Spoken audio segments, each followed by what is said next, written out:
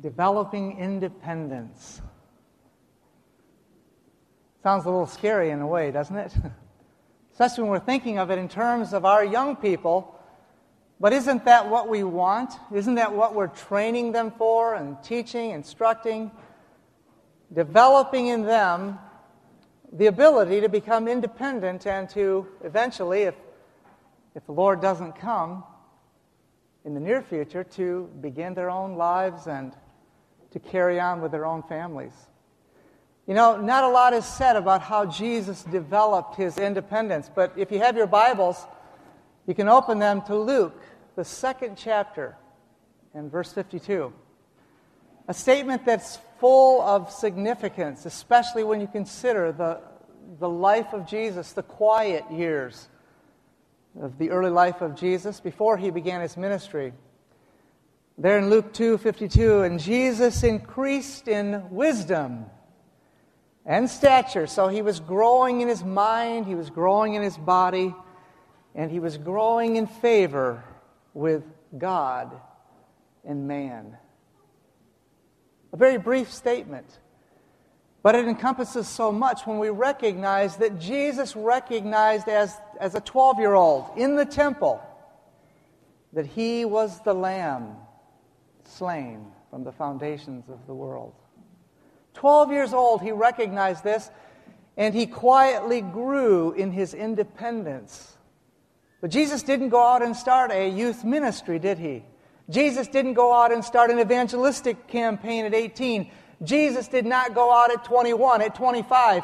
Jesus remained a youth, a young man in his home, growing daily in the will of his heavenly Father, working in a simple carpenter shop day after day until he was 30 years old and began his public ministry. The independence that Jesus developed is the kind of independence that we want our young people to develop, isn't Amen. it? An independence that was able to stand, an independence that was able to make someone in his presence feel more comfortable than they had ever felt, and yet is unbending as steel to principle. When someone tried to lead him away from his godly independence, he would say, "It is written," and he would not turn into the independence of evil. It's interesting that if we as parents don't recognize the importance of training proper godly independence in our young people, from whatever age we recognize we need to start. For us, it wasn't in the womb. It was when we already had children. Wherever you find yourself, we need to start beginning to train godly independence. If we don't, and if we haven't, we know the outcome. Independence will come, won't it? The natural self-independence. You know what that's like, don't you? I don't want to. Have you ever heard those words? With the emphasis on the want and the stamp of the foot. We've had that in our home. That's an independent spirit, isn't it? But is that the independence that we want to cultivate in our young people? That's an independence of the selfish heart that's antagonistic to the will of God. An unwillingness to be guided, to be directed. An unwillingness to be led in what is right. Holding on to our own thoughts, our feelings, our perspectives. My way is right, and I'm going to make sure it gets done my way. That independence, same word, will happen naturally, spontaneously, if we do not cooperate with the Lord to develop that proper independence. So you can see that same word can mean two very distinct things. We were with another family, with other young people, and we were in a situation where we were at a swimming pool. And in very big letters around the swimming pool, it said what? Oh, you've been at that swimming pool. Those swimming pools are like that nowadays, aren't they? When I was a little boy or when I was growing up, some of the swimming pools were much deeper 8 feet, some of them 12 feet, big diving boards, and they had no signs like that. Why do we have those signs today? Well, that's partly true. You know, there's a lot of liability today, certainly. And one of these other youth, first thing they did when they read the no diving is they did what? And they happened to be an older youth. What kind of influence do you think that had on my youth? Well, I'm glad they didn't dive in, but it sure tempted them to dive in, because that older youth began to explain that he had higher wisdom. That sign really isn't for me. I know why that sign is there. That sign is for people that might break their neck if they dive in the wrong place in the pool. That sign is there for the owner so he won't have to pay a lawsuit if somebody gets hurt. And I simply said that sign is there because the people who own the pool have the right to decide whether we dive in or not. Amen. And our children won't be diving in. Well, that kind of independence is not the right kind of spirit, is it? The kind of independence that Jesus developed, the kind of independence that Daniel developed, was the kind of independence that obeyed the laws of man unless those laws conflicted with the laws of God. And that independence led them to a situation where there was no flaw that could be found in Daniel's life when they went to the king. They tried in every way possible. Let's see if we can figure out something on this guy that we can get him out of the picture. And they couldn't come up with anything. They couldn't come up with anything except the way he prayed to his God. And so then they came up with their law that they wanted the king to put his stamp on, that nobody could pray to any other god but the king. What kind of independence are we developing in our young people? What is the spirit that's being developed? You know, we're told that true, refined independence never disdains the counsel of experienced and the wise. You understand that? Never disdains the counsel of the experienced and the wise, and it treats the counsel of others with respect. Amen. What's the attitude that the independent spirit carries with it? True independence of mind is not stubbornness. I'm going to do it my way, and I don't care what anybody says. That's not independence. That's stubbornness. True independence of mind is not stubbornness. It leads the youth to form their opinions upon the Word of God. Amen. That's where the highest freedom comes for our young people. That is where the deepest independence comes. And that is where our young people can stand alone and be a majority with our Father in heaven. Amen. That is the independence that Jesus developed. That is the independence that Joseph developed. That is the independence that Daniel and Esther developed. And isn't that the independence we want our young people to develop today? I think it's the independence we need, right? Amen. You know, it's interesting that as we recognize needs for our children, it's because we have the same need. We've been blinded to it for so long. Carolyn was saying earlier, about you see your little self running around? And we have 3 little selves running around. Those 3 little selves were mirrors of these 2 big selves. And we recognize that we were not teaching our children when they were very young how to obey, how to be happy, how to be helpful, and all the Christ-like characters that we all want our children to have. They're not naturally born that way. So we began this process a number of years ago. And one of the things we recognized was important to do was to teach our children how to be helpful in the home. And so we began to give our children little responsibilities and little duties. And I remember we had been in the country for about a year, and we were in this process of giving them these responsibilities. And every morning, as a very faithful mother, I'd get up and say, "Okay, girls, it's time to get up." They get out of bed.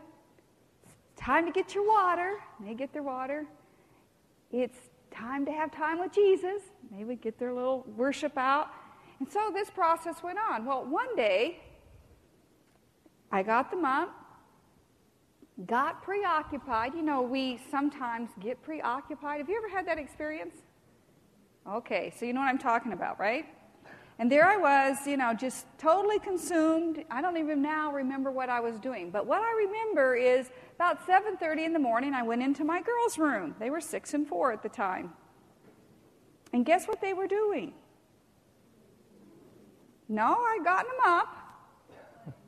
They were sitting on the bed in their pajamas. They'd already been up for an hour. And they were sitting on their bed in pajamas. You know, Carolyn talked about patience this morning. We all know that we need patience, right? Well, that morning the Lord demonstrated to me my need of patience. Your lack of patience? And my lack of patience. I said, what are you doing sitting on the bed? Why aren't you dressed? Like, I can't believe this. You're just sitting there. And they said, well, Mommy, you never told us to. You know, what do you mean I never told you to? Okay. So before I said anything else other than please get dressed, I went into the room where my husband was, our bedroom, and I said, I can't believe it. Of course, now I'm still quite, you know, exasperated, in shock, not very happy.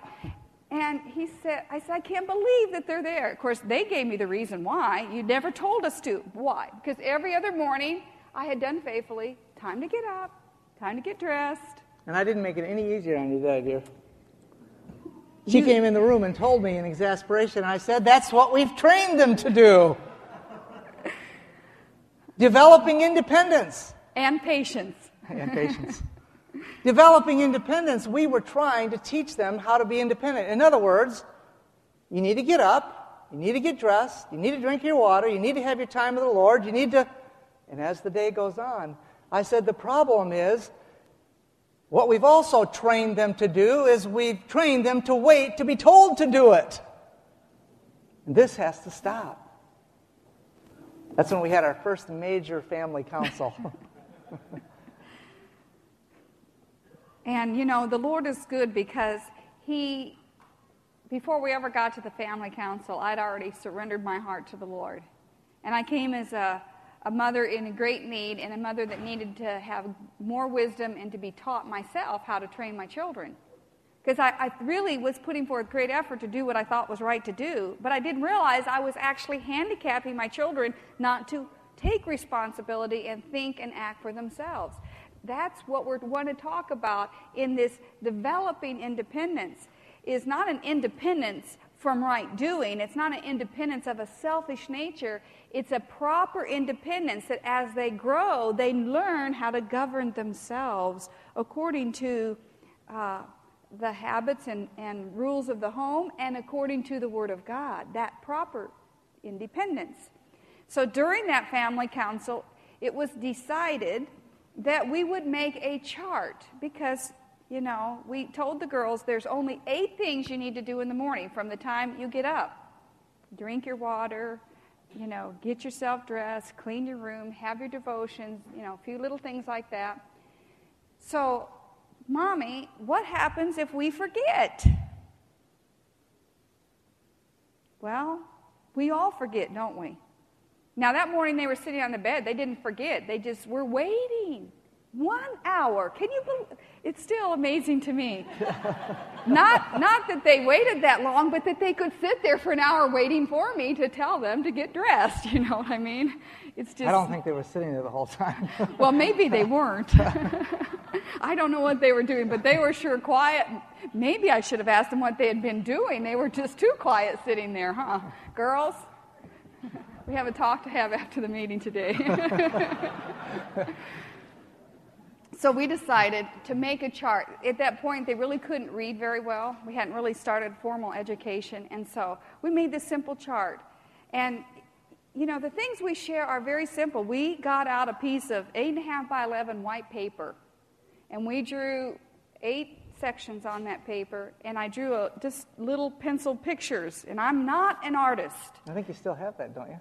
I thought I did, but I couldn't find it when I looked for it. I probably put it somewhere I wouldn't forget. That's another story. They were simple pencil drawings, little stick pencil people. And, a glass of water or this or that. And anyway, we put that in the kitchen on a bulletin board. And every morning then, from then on, it was a responsibility to follow that. If they could remember it, good. But if they would forget, the only thing they had to remember was to simply go upstairs and look to see what they were supposed to have accomplished in that first hour of the day. And like I said, one of the things we put on there was to have their room cleaned, their beds made. Well, we were exasperated, but we were thankful that we wanted to begin instilling in them at a young age independence. Many parents have missed this. Their children just have what some would call a free ride.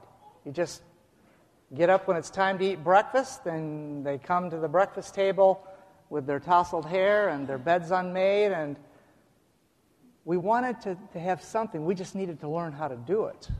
And so I remember that first morning after we had our family council together. It was just about time for worship.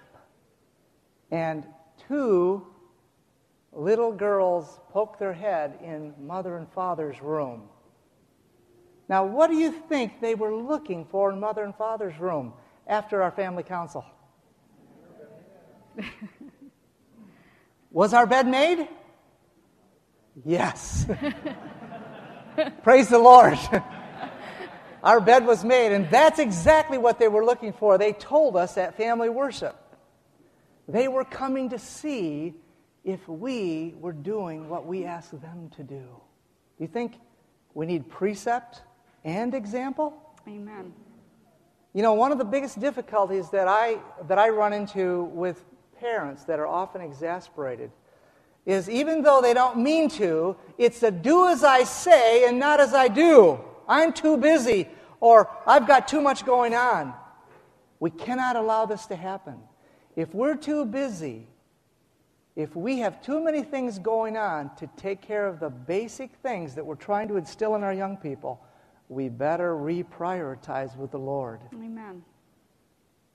So that's one of the first places that our children looked after we had this informative family council together, is, do Mother and Father, well, I'll put it in my terms. Follow the chart. Do we practice what we preach? Yes, do we follow the chart? So how do we begin to develop that independence? We want to help our young people when they're young, little, to learn how to make right decisions. Isn't that right? So charts are very effective. They can be very simple. And it doesn't cost you anything. You don't have to have anything but a piece of paper, a thumbtack, and a pencil to accomplish it. So we're not talking about a great investment, except of our willingness to see the importance, to do simple measures to help our children develop that independence. One of the other areas the Lord showed us was in developing proper independence was to teach our children how to make right choices. I was a great parent for giving my children questions like this.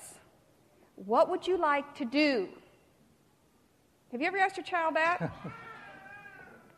What would you like to do? Fairly broad question, isn't it? And don't you find that so often when you ask the question, you really already have in your mind what you want your child to do? Or what you want them to play with, or where you want them to play? And we also are not prepared when we ask those broad questions for the answer that almost always will come, which is something almost always opposite of what we really want them to do or want them to play, right? Haven't any of you had that experience? Okay, a few of you. Maybe I'm more on the minority, I don't know. But those broad, open-ended questions. What do you want to wear today? Or even worse, letting your child, and I've seen this, just put on whatever they want to put on. Oh, they're learning independence. And so they get themselves dressed every day. When you see how they come out of the room dressed, your heart goes out because you're not teaching them how to dress properly for weather conditions, or at least to be somewhat organized or coordinated. Not that you have to be, exact, but that, you don't want pink polka dots and green plaid on the other side. So we recognize that training independence began in us as parents to learn how to direct and give our children the opportunity to make choices and decisions based off of good choices. For instance, what would you like to wear today, Josiah, with your blue jeans? Would you like to wear the red shirt or the green shirt? Both of those are acceptable. It's wintertime. You want to wear your green long sleeve shirt or your blue long sleeve shirt instead of him coming out with something different on. So we begin to teach them the independence in choosing. Instead of being a dictator, they learn how to make choices. But in the process, we're giving them boundaries that they operate within that help them to make choices that are reasonable for the situation. You can take that into any age group, but it's especially important when they're young. If you've got the opportunity when they're young, coloring a picture is a simple example. A lot of children 2 or 3 years old will scribble, indiscriminately. Is it appropriate to believe that a child of 2 years old can color a picture within the framework of their age? What do you think? 2 years old. Okay? I hear some good, strong. It is possible. It's very possible. We've experienced it in our own home. It takes a little bit of expectation. They don't have to color green hair like this, okay? Green hair and a purple face. They can color normal colored hair, and they can stay within the lines reasonably. I'm not saying that we should expect from a 2-year-old what we expect from a 6-year-old or a 4-year-old. What I'm suggesting to you today, and this is not just theory with us anymore, this is reality, not just in our family, but many families that we've known and spent time with. 2-year-olds can do an amazing job on a coloring book. I remember one lady told us, when she heard this message, she came to us in tears. She said, "My son was coloring at 2 years old beautifully. Under my direction, given some basic guidance." And she said, of all things, the pastor of our church came over one day, saw my 2-year-old coloring this picture, took the crayon and said 2-year-olds should be scribbling. Can you imagine that? Now, I'm not picking on the pastor. This just happens to be a true story. And it also happens that pastors carry an influence, as pastors should. Okay? But pastors should carry the right kind of influence. And she said, I struggled for weeks after that with my child. Scribbling. One encounter. So, I want to encourage us that many times it isn't that our expectations are too great in developing independence. It's most often in the generation that we live, they're far too low. If you want to get a glimpse, we had the opportunity to go over into the Waldensian valleys. And we read the book by Wiley, the historian, The History of the Waldenses. If you want to, and you don't have to go to their valleys, you can read the account in the Great Controversy in chapter 4. It's a condensed account of their experience. But you want to talk about what young people can learn and how they can become independent at 2 and 3 and 4 years old. It's incredible history. But we're in a generation now that parents almost feel abusive if they put any expectations on their children. And this is not as it should be. If we want our children to be independent, one of the things that's very interesting today is that some of the most prestigious universities in the country are now recruiting homeschooled students. Amen. Recruiting. You know why? They found out over a period of years that the students that were homeschooled are independent thinkers, self-motivated, self-governed, directed, follow instructions, can be told once and get the job done, can see what needs to be done and do it without being told. This is phenomenal. That's what these professors are saying. This is phenomenal. And it is in contrast with the generation of many of the young people today. This is our privilege, to teach and train our young people to become independent with the Lord, according to the Word of God. Amen. Just because our young people grow older doesn't mean that they aren't guiding parameters, guiding boundaries within the home in that training of independence. We still have to work with them where they are in their various ages. And with our young people, many parents think, well, they're 16. I mean, certainly they should have free run of the computer. Because that's just the way all 16-year-olds are. I mean, a lot of 16-year-olds even have their own computers in their rooms. And that's an independence apart from God that is a very dangerous independence. So, independence, the proper growing independence, if you want to let your 16-year-old use the computer, it's used within the parameters and guidelines and principles that are established in the Word of God. Amen. It's used for a purpose, as a tool. And I remember when Josiah first got his flight simulator. I have trouble putting those two words together. Flight simulator. It wasn't just a game for him. It was more a reward system. We said, if you're going to use that, then you use it realistically. You don't just, do anything you want to do with it. You learn how to fly the plane right on there. It's not just a toy. It's not just a free-for-all. It's an educational tool. So those were the boundaries. And that developed, he could use that and be independent using that as long as it was used within those parameters. If he didn't use it within those parameters, then he lost the privilege of using it. So it's very important when we help our young people gain that independence that we communicate with them the parameters by which we're developing that independence. And those are all based off of the Word of God. See, we want to have a trust that's developing. And trust is earned. It's mutually earned, okay? Parents need to learn how to be trusting towards their children, develop trust in their children, and vice versa.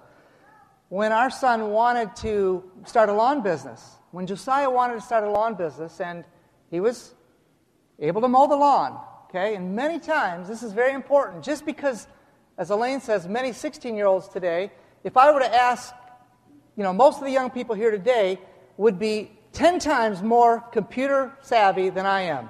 Now, I'm not a good example about computers, but I'm saying the generation of young people today are really, their knowledge of computers is incredible, okay? But that doesn't mean that they should have a computer and the internet dumped in their lap. The two don't go together. There's a trust that's earned.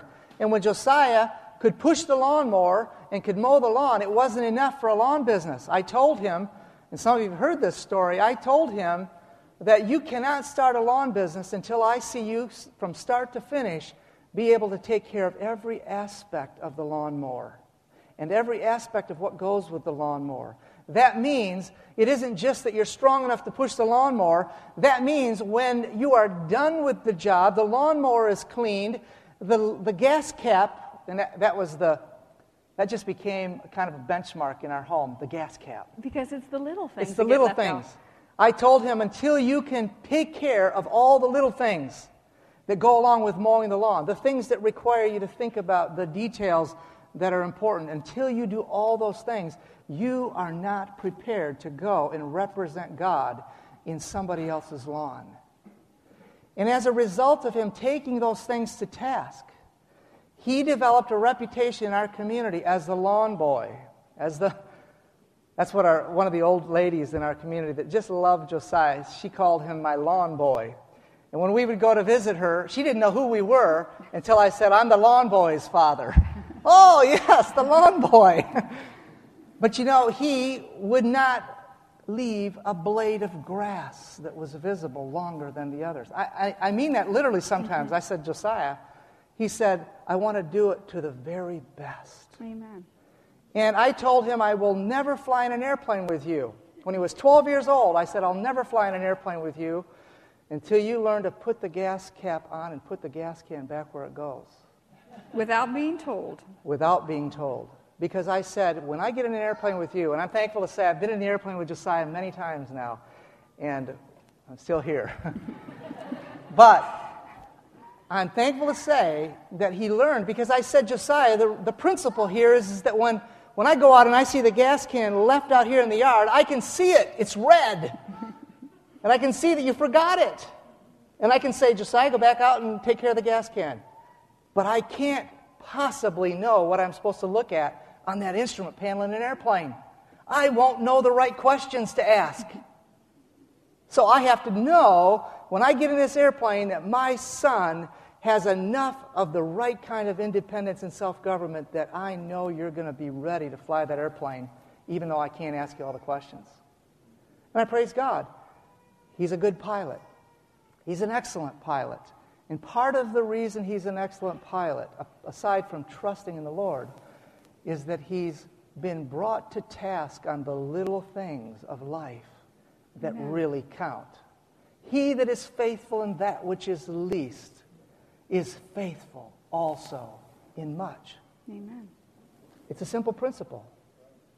But I know, and Josiah's shared stories with me now because he gets to read the NTSB reports of these crashes and things, and you would not believe some of the pilot error that causes crashes. Just forgetting to turn the altimeter to the right setting for the airport that you're sitting at when you take off can be 1,000 feet different, and you crash as a result because you didn't pay attention to that one detail. Now, whether it's an airplane, driving a car, just because you're 16 doesn't mean you're ready to get a license, does it? It doesn't mean because you can put it in gear and drive the car that a 16-year-old is ready for their license. Have they developed the proper independence to be ready to drive that automobile? That's the question. Mm-hmm. And that's our responsibility as parents, to be nurturing that. Very familiar scripture the wise man writes for us, and it's for every one of us. Proverbs 22, verse 6. It says, what? Train. What does it say? Train. Let's say it again. Train. That's a very important word in that sentence. Train up a child in the way he should go. And when he is old, he will not depart from it. That training process, we want to encourage you to go back to Scripture and look for the illustrative examples through the stories of old of the faithful parents who have trained their young people in proper independence. Amen. Now, I went on a word search for independence in Scripture, and I couldn't find any. The word not used there. Independence. But the concept, the understanding is there illustrated in so many of the parenting stories. The one that strikes me the most profound is that of Samuel and Hannah. Now, we know that he went away from his home at a very young age. Very young. He had just been weaned from his mother, and he's taken now and left. Can you imagine that? Let's say your child is 3 years old, and now you're going to take him, and you're going to leave him with the conference president, okay? And you're going to let him help do the responsibilities in his home and in his church and in his, conference. I mean, that's kind of scary, isn't it? Because you have no more influence, except once a year when you see him at a church gathering. I mean, let's bring it to our understanding and our terms. Here, she took her son Samuel because she had trained him in the Word of God, by the power of God. As a faithful mother, she trained him to proper independence. And as we dissect the story of Samuel and Hannah, we recognize that he was trained to obey. That was the first thing he was trained to do. And as we train our children to obey, we are teaching them how to have proper independence, how to listen to instruction, and how to follow through. And that is very important to developing independence, isn't it? Amen. So he was trained to obey. He was trained to be respectful. And because of his respect, even when priest Eli's sons, who we know their example was worse than poor, it was wicked and evil and satanic, and this was the influence this young boy was left in. He never departed from God, but he treated priest Eli and his sons with respect. But he didn't participate, and he was not lured into temptation by those other boys in there, even though they were older, which older youth have a profound influence on the younger ones. So just because they weren't 3 or 4 years old like he was, isn't why he wasn't influenced. They actually have a stronger influence, the older to the younger. But he was trained to have respect and obedience to his parents and to the principles of the Word of God. And he stood faithful. He learned that proper independence there. So what about learning this independence in the household responsibilities? You think that's a good place to have it happen? Would we want our young people? Now, we have met so many people over the years, partly because we've met so many people, okay? So I know that most people don't have the opportunity going to all the different places and meeting people, but we have met so many young people today that are handicapped and actually embarrassed. Handicapped. Not physically handicapped, but young people who are handicapped in their households, and they're embarrassed because time slips away, and now they're ready to be involved in a relationship, and they don't really know how to take care of a home properly. Now, to many of you here, this may seem foreign. I don't know, because I don't know all of you here, obviously. But to many people today, in general, we live in a society that pampers young people and says, do what you want to do, we'll take care of the house. And they don't learn these skills. They don't learn how to bake bread. I remember when the girls were still very young, and Alane was making bread one day, and I said, honey, how about letting the girls, they're right at that age, they want to be in there, everything mother's doing in the kitchen. And she said, well, it'll take so much longer if I have them do it now. And it'll be such a mess. And I said, honey, when is it going to be convenient? Now, it's easy for me to say, right? I could tell you some stories about on the other end, take them out to change the oil and these things, But when is it more convenient? And I tell you that Alane would be the first to thank the Lord that, yes, I can remember the flour all over the floor. Really, not all over the floor, but there was a bit of flour on the floor, and the counters were a mess, but the bread was delicious, and the girls felt like victorious crusaders with their first loaf of bread. And I want to tell you that in a short time, with the attitude of desiring to teach and train, those girls and Josiah, as he came along later, learned. And I remember Alane broke her coccyx, and she was in bed. In bed for 10 days. And I thought... That was hard. What's that? That was hard. That was hard, yeah. Keeping her in bed was the hardest thing. But I thought, I'm going to have to take all these responsibilities on. And believe it or not, I can do a few things in the home. I can do a few things. I can make spaghetti, make oatmeal, a few of these kind of things. And I thought it was going to have to be me. I was amazed and thrilled to watch the young people take the responsibility for every meal. I did not have to prepare one meal in those 10 days. I didn't even know they could do it. Now, I had watched them work with Alane. They took every meal. They took care of the house. I didn't do one bit of, well, I shouldn't say I didn't do one bit of cleaning. I helped a little bit here and there, as I do when I can, but they took the responsibility, and it thrilled my soul. And I know that it meant an awful lot to Alane as she was forced to be in bed. Didn't it? It was incredible because I recognize that, we're working with training this independence and these skills, and it becomes the child's self-motivation to do it. But then when you're kind of in a crisis, it's like the bloom opened up. And it was beautiful.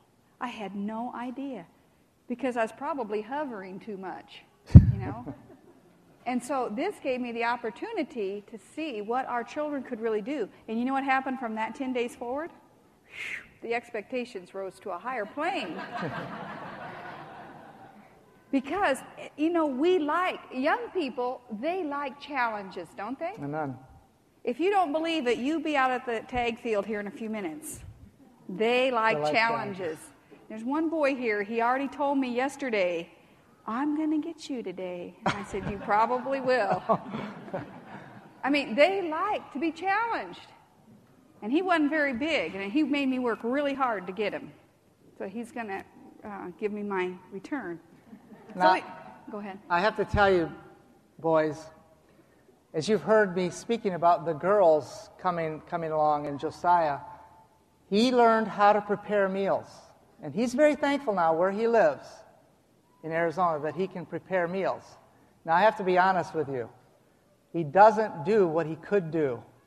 And he says it's because he's got too much to do, so they just, what they see, they pull out of the refrigerator. And a part of that is just, I think, tends to be more the way young men are than young women would be. But he can cook. And one of the things that he did not leave our home, I told him, not his mother, I said, you will not leave this home until you can iron properly.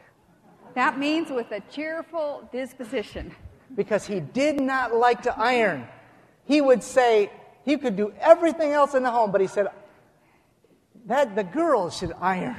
He sometimes would bargain with his sisters to trade. He would do extra work if they would do his ironing. So I said, but that didn't happen very often. You have to have the right attitude, the right spirit, and the technique for ironing before you leave this home to go to flight school. And he has thanked us, and especially his mother. Because when he got to flight school, First day, one of the first requirements, they wear a professional uniform at the flight school, which was one of the things that we were very impressed with. They look sharp in school, okay? And that uniform has to be ironed. That shirt has to be ironed with the right seams.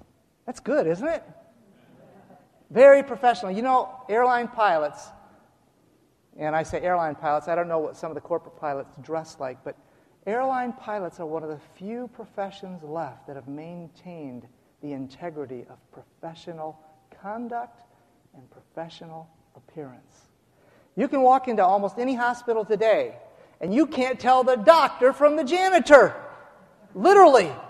I mean that literally, because we both used to work in hospitals. And the doctors are in scrubs, and the janitors in scrubs. And you can't tell the difference many times because the uniforms have just gone by the wayside. So he was very thankful because when he got there, he had to start doing some active ironing every day. And you know what else he was thankful for? Because his roommate hadn't learned to iron as well, and so he taught his roommate how to iron so he didn't have to iron his roommate's shirts. So these things that you boys especially may think, well, why do I have to do that? I'm not going to be ironing. You may be ironing someday. I remember the first time Josiah saw me sew a button on my suit jacket. He was shocked. He said, Father, I didn't know you could sew. I said, yes, I learned how to sew. I don't have to do it much anymore, but I learned how to sew. It's not wrong for our young men to learn these basic domestic duties. And it's not wrong for our young women to learn to do those outside things that are within reason. Amen. So we want to quickly highlight some areas to challenge you as we've been challenged of things that we can expect our children to do in different age categories. We're going to talk about the 3- and 4-year-olds. They're old enough to be able to match their socks or match socks in the laundry, to sweep the floor, to pour dry cereal, or things that aren't going to make a mess if they spill out of the bowl a little bit, set the table with silverware, help prepare the meals, hang up clothes. Did you hear that, 3 or 4? These are from a worldly study of what children between 3 and 4, expectations to teach our children how to be self-governed. And it's kind of sad that we have to find this, out there somewhere. But I tell you, our society is in dire need of parents to establish simple chores for their young people to do in the home. And a child that old can also separate the clothes, put the dirty clothes in the hamper. They can help clean up things that spill on the floor. So if they knock something over, mother doesn't have to be the one to clean it up. They're old enough to clean up the mess. 5 or 6-year-olds should be actively participating with mother or father in the grocery store, helping to identify things. 5 and 6-year-olds should be helping in that process, understanding what is happening in the grocery store with mother. They should be able to be out in the garden picking the vegetables at that age, knowing what kind of vegetables are there. They could be making sandwiches, okay? Have them putting these components together. They can do it. Vacuuming, raking leaves, dusting the furniture, and so forth. 7 to 9s.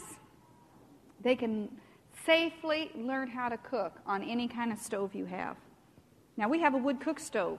And at 7 years old, our children knew how to cook on a wood cook stove or electric stove or gas or whatever you have. They can learn to make simple meals using that instrument, that appliance, safely. They can learn how to use tools and make minor repairs, saws, hammers, screwdrivers, and learn how to use them properly and safely. They can help prepare the grocery list. They can scrub and clean the bathrooms. They can pack lunches. They can be in charge of the garden, from planting to weeding to harvesting. These are just simple guidelines because many parents have the standards set way low or are not even thinking about it. So a 10 to 12-year-old can do anything. See how quiet it got? Mm-hmm. A 10 to 12-year-old can do anything in normal household responsibilities. Anything. Anything that mother can do, a 10 to 12-year-old can safely do if properly trained and motivated in the home environment. Isn't that exciting? And the work that we put into the young people at that age will pay huge dividends on the other end to our households. And to the households, if the Lord should tarry, to the households that God prepares for them in their future life. You think it's worth taking the time to develop independence in our young people? The right kind of independence, the right kind of governing them? You want to talk about that, dear? Go ahead. Okay. It's got your color. It's interesting. We do these messages together. It doesn't have any color on it. Oh, it does. I forgot to put your color on. And by the time we get to the end of the message, I'm blue and he's pink. It's just a quick way to remember who's supposed to cover what part. Okay. You know what? It just jogged my memory. Motorcycle. That's right. Yes. And that's just for Doug. Where are you, Doug? Is he even in here? Doug, you're back there. See, I was going to leave this out because you said this about the motorcycle. One of the most important things, this is why she was pointing to me to do this part. I just didn't see the motorcycle part. Part of their developing independent thinking is not shutting down the thinking process. Amen. I remember driving to Kalispell, which is 65 miles, and Josiah was riding with me in the car. And he thought this would be a great opportunity. He asked if he could go with me on this trip, and he thought it would be a great opportunity. I didn't know it at the time, but as we were driving, he wanted to introduce the idea of getting a motorcycle. Okay? 17 years old, wants to get a motorcycle.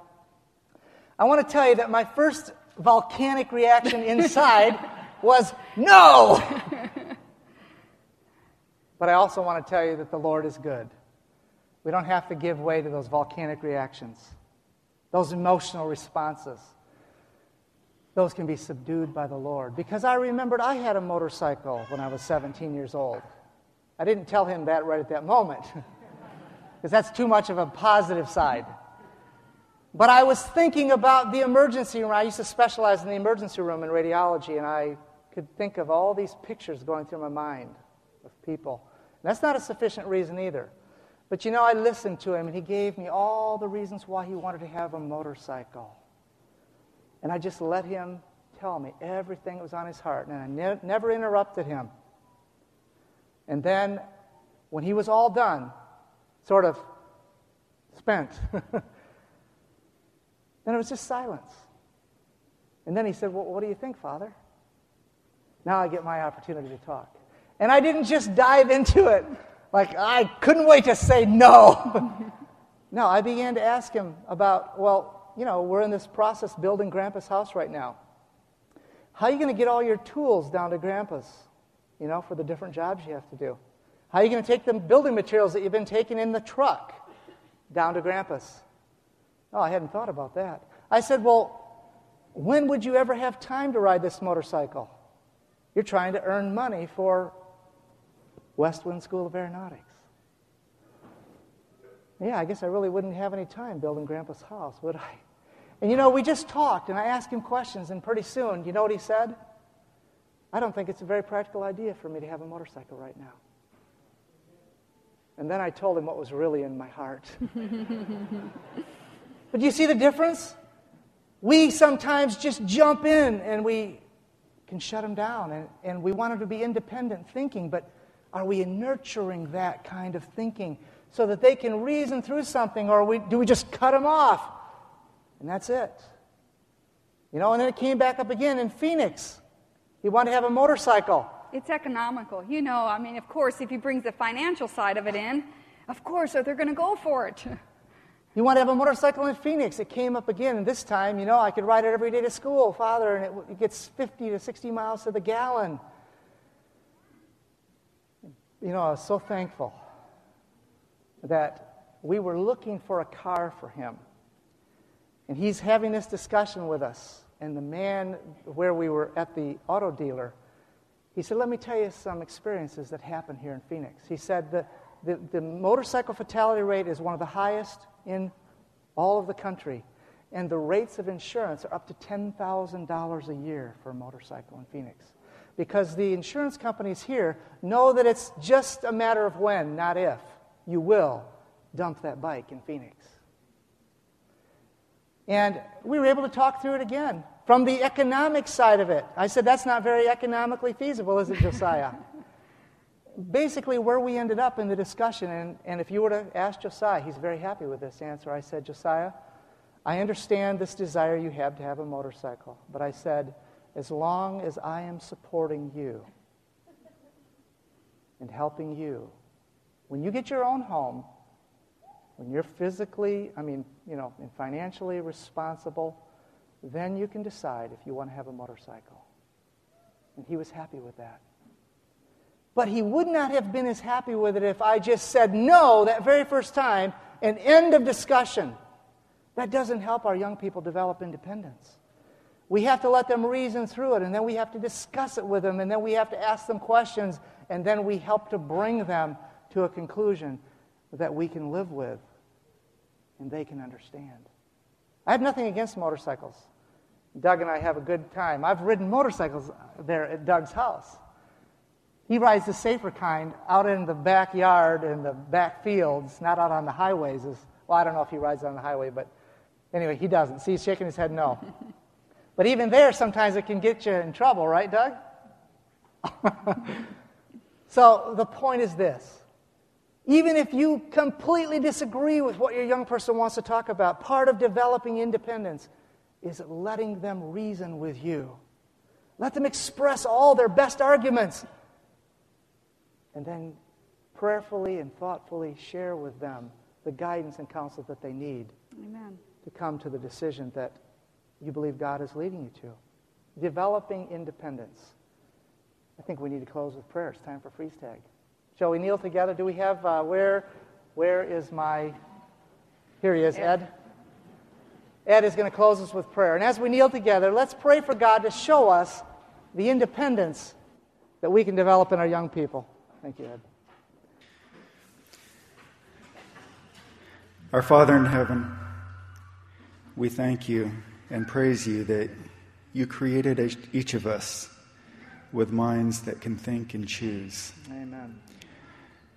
We thank you also that you have made us in families and that you've given us as parents responsibilities And you've also given our children responsibilities. I pray, Father, that you would be guiding and teaching us as we seek to guide and teach our children. Amen. As we seek to enable them to make proper choices, independent choices that would honor you. And Lord, I pray that you would help us also to understand our position before you, and that we would also exhibit that same proper independence. Amen. I pray that you would bless in our activities and plans this afternoon, guide and protect and watch over us. I thank you so much for hearing us. In Jesus' name, amen.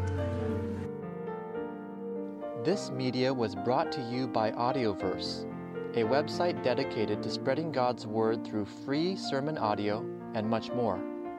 If you would like to know more about Audioverse, or if you would like to listen to more sermons, please visit www.audioverse.org.